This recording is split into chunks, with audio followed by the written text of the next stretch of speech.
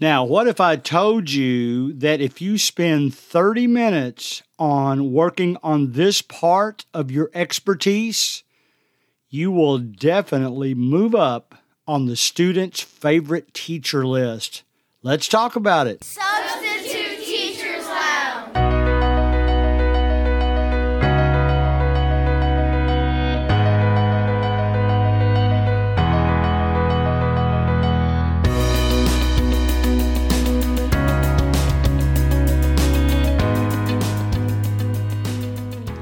All right, guys, let me say one thing before we get into the main part of the show.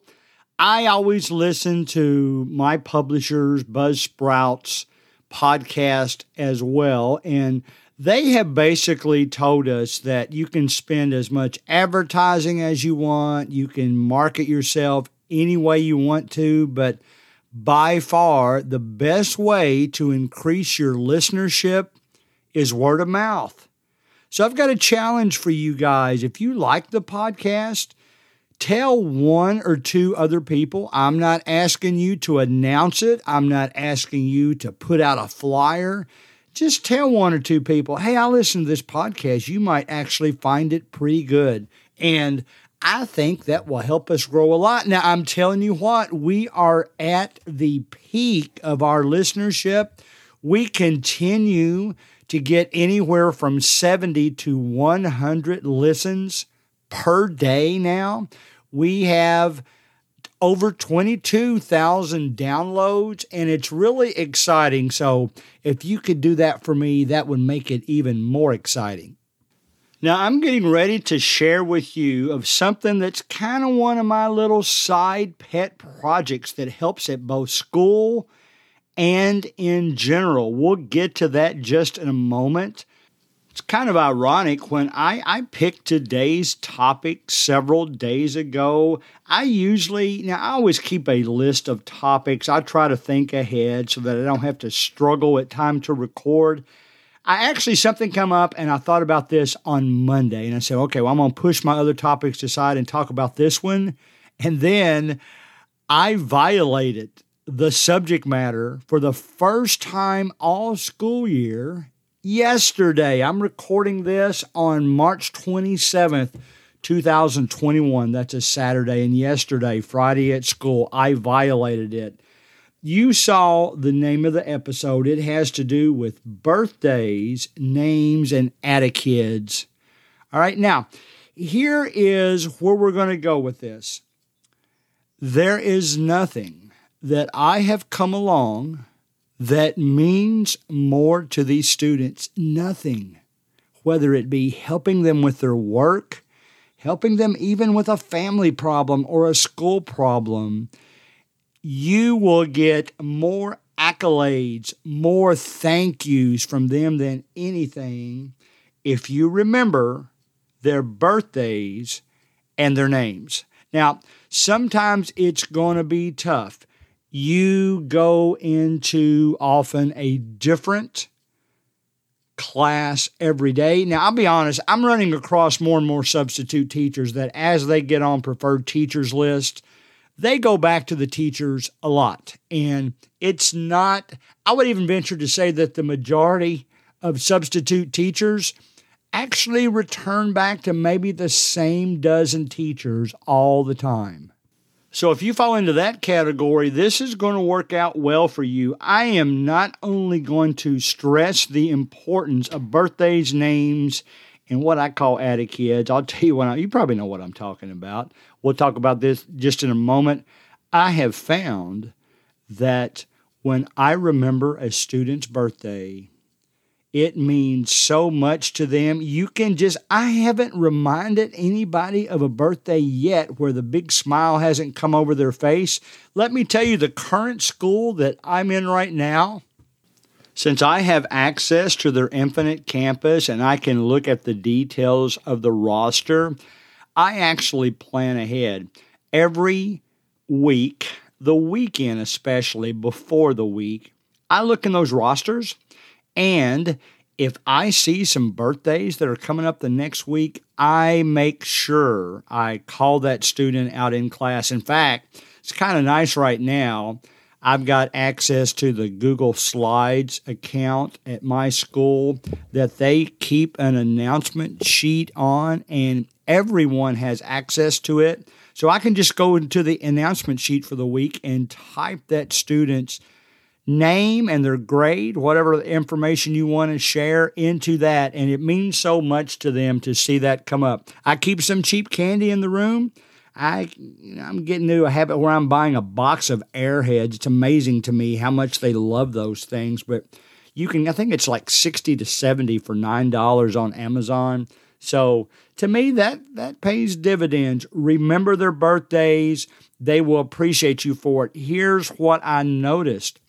Some of the kids that really don't participate very much, if I remember their birthday, all of a sudden they're participating more. It's unbelievable. It will pay dividends for you as well. The other thing is names. Oh my goodness.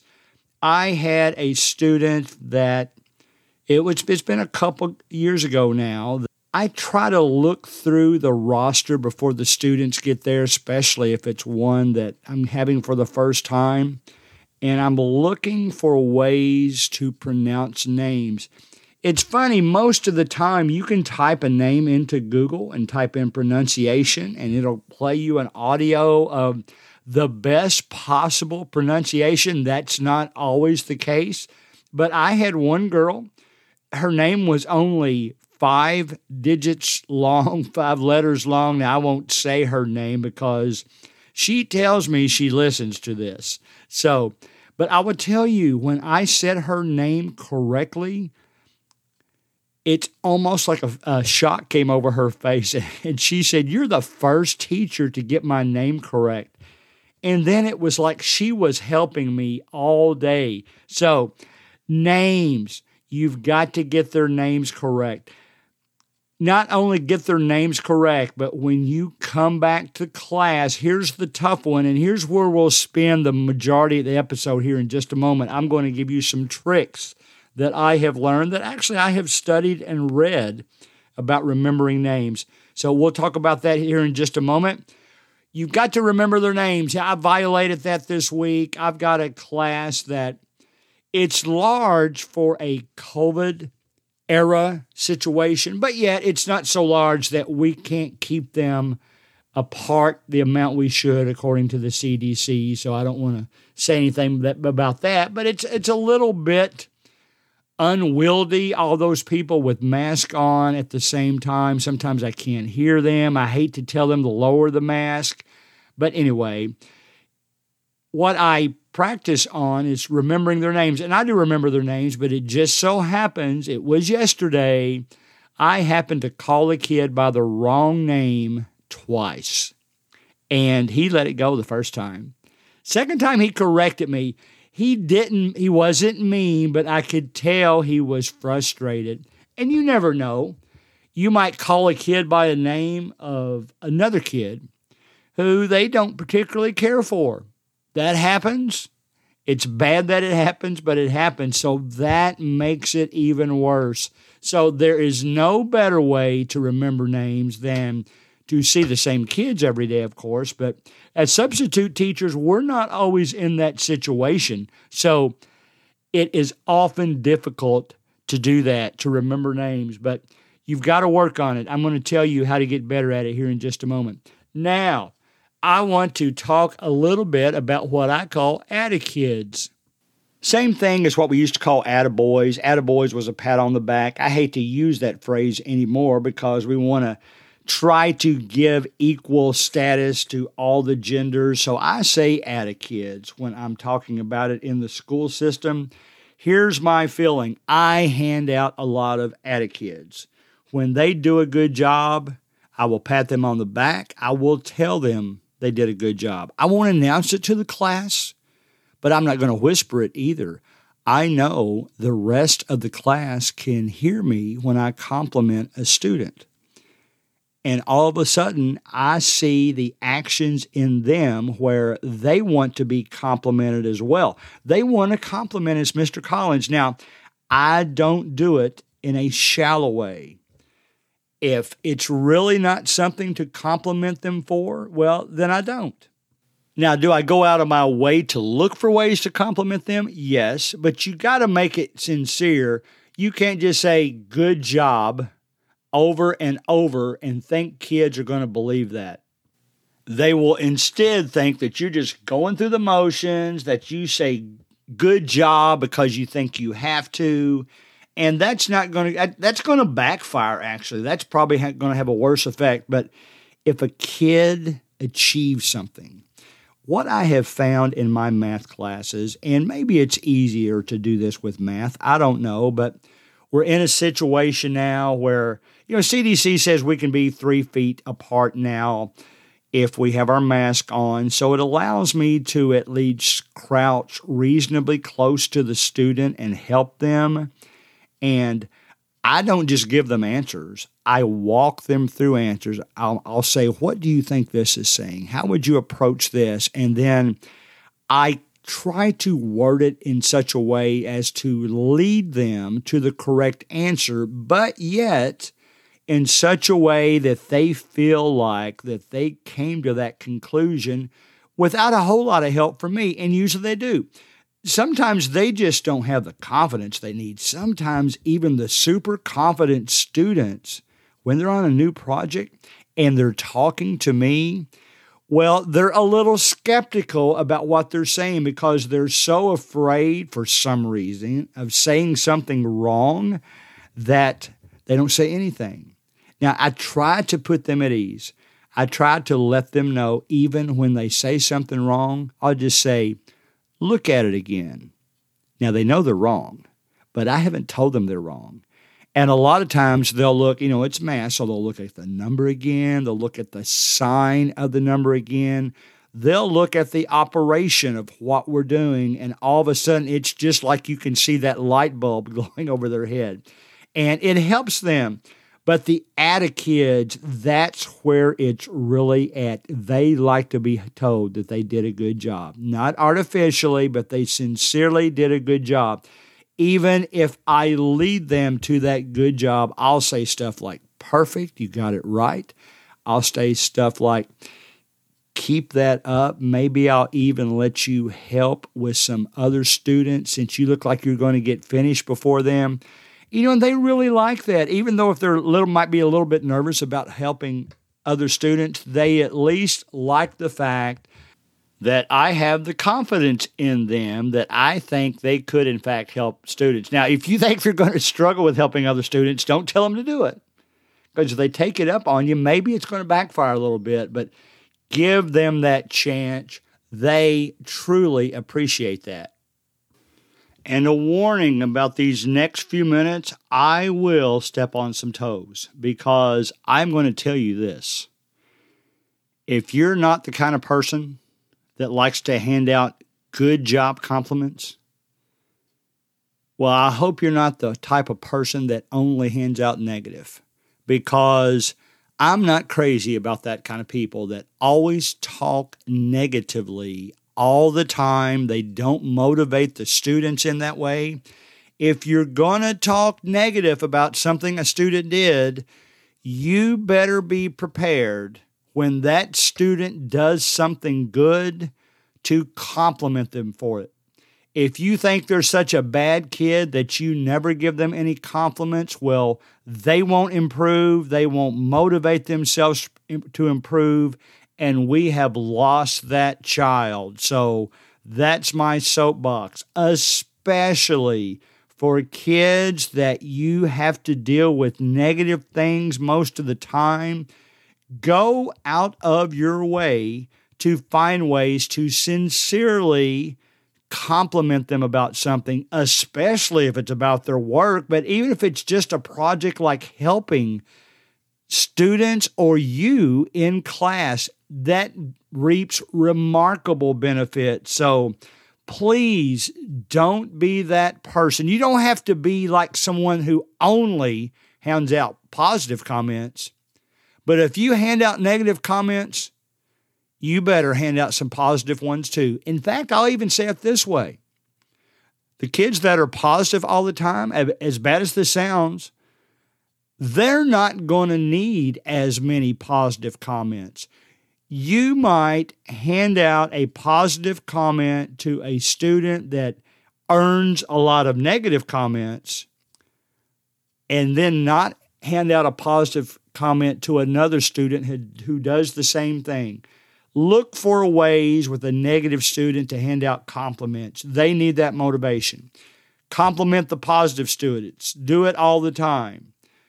But find ways to compliment the quote. I don't throw anybody in a negative category, but to compliment those negative students, give them that motivation they need, and all of a sudden they are not negative anymore. It works.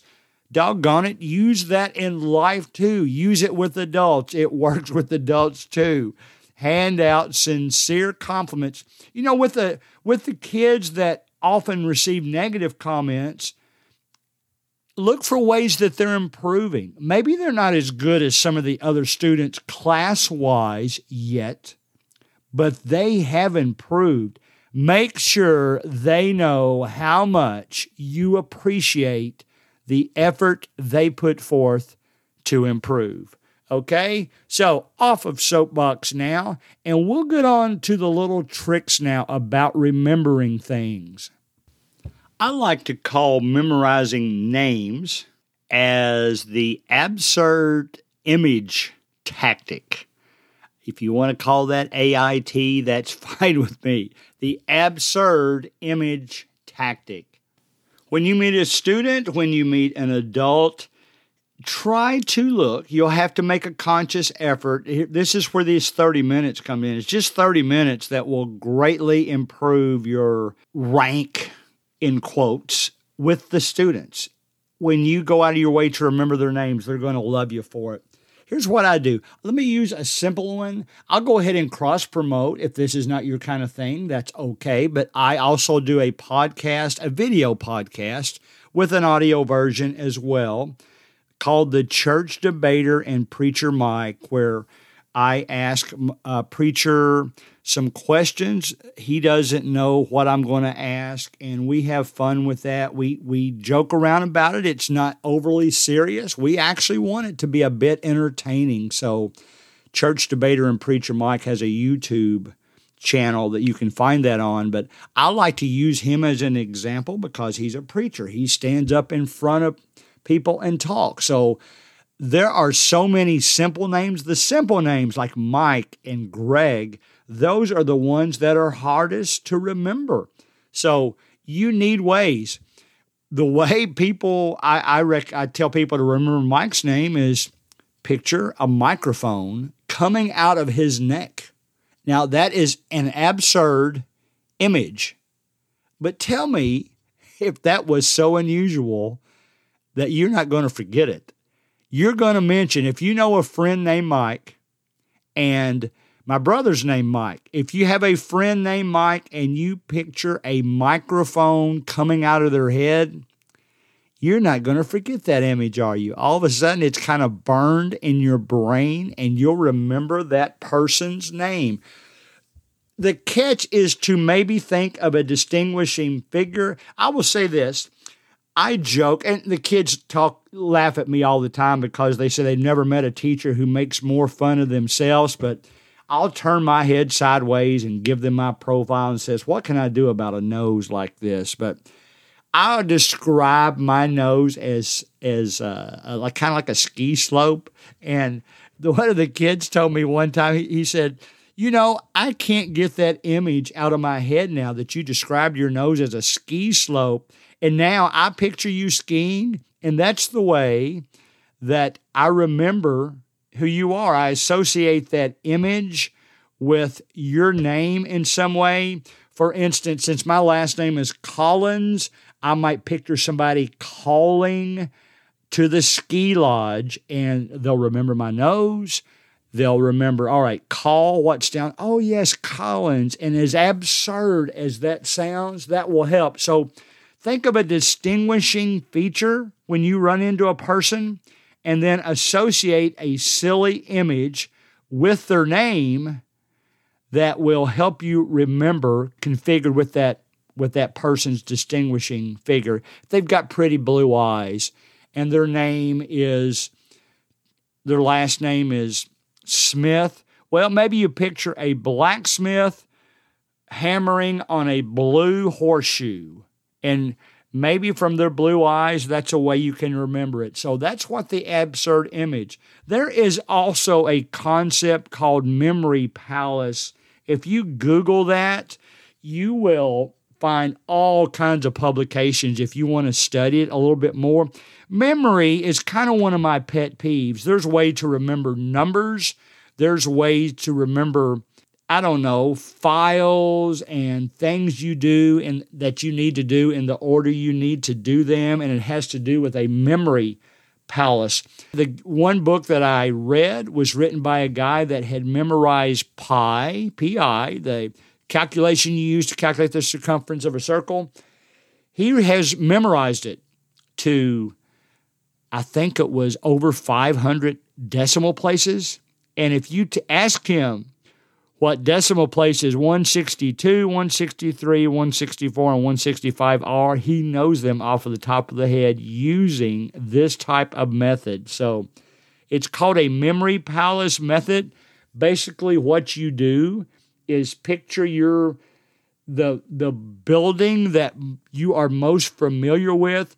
Most people picture their house, the way they come into the house, and the way it works is the first thing you see when you come into their house, maybe into your house, maybe it's a microwave. And you know that the first thing you have to do when you get home is to feed the cat. Well, that one's easy. Picture a cat in a microwave. Now, as terrible as that sounds, you're not going to do it.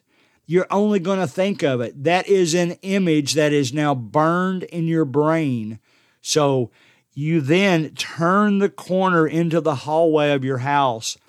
The next thing you see, associate that with the next thing you're going to do. And you say, well, how does that help me at school, Mr. Collins? Well, easy. Maybe you have a seating chart at school, and you want to remember names based on the seating chart. You can do the same type of concept. Think of a memory palace, think of your home, and then think of that student's name that you see first, setting next to, maybe if you have a bowl of apples, you picture that students and their name as eating a bite of apple, and make some type, it's going to be different with everybody, make some type of absurd image about that, and that will help you remember it. You'll never forget that image again, okay? So there is a lot more things I could talk about memory palaces. When we have some leftover time, sometimes I share that with my students. They think it's kind of funny, but yet they have to admit that they're not going to forget that now. They're going to remember things because of what I taught them. And if you just type in memory palace puzzles, you can look at the origin if you'd like to, the history, and at the same time, you'll find all kinds of games maybe you can play in the classroom using a memory palace concept. So that's it, guys. It is so important. You will, 100%, you will move up the favorite list for both the kids and the students if you remember names. Am I perfect at it? No, I messed up yesterday. But continue to work at it. The sad thing is, if you get old like me someday, you're going to forget more. Your recall is going to be slower.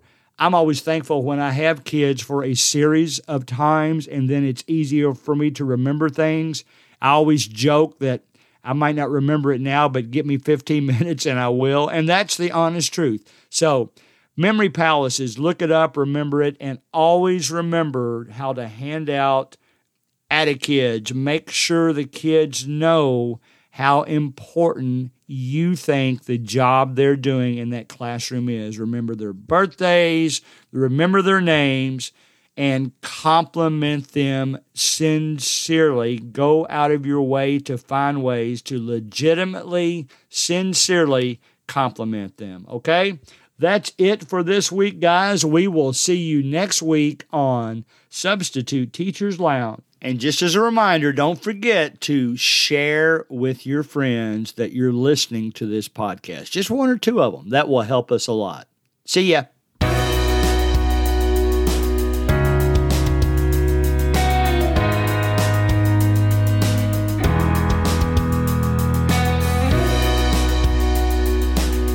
Music provided by bensound.com.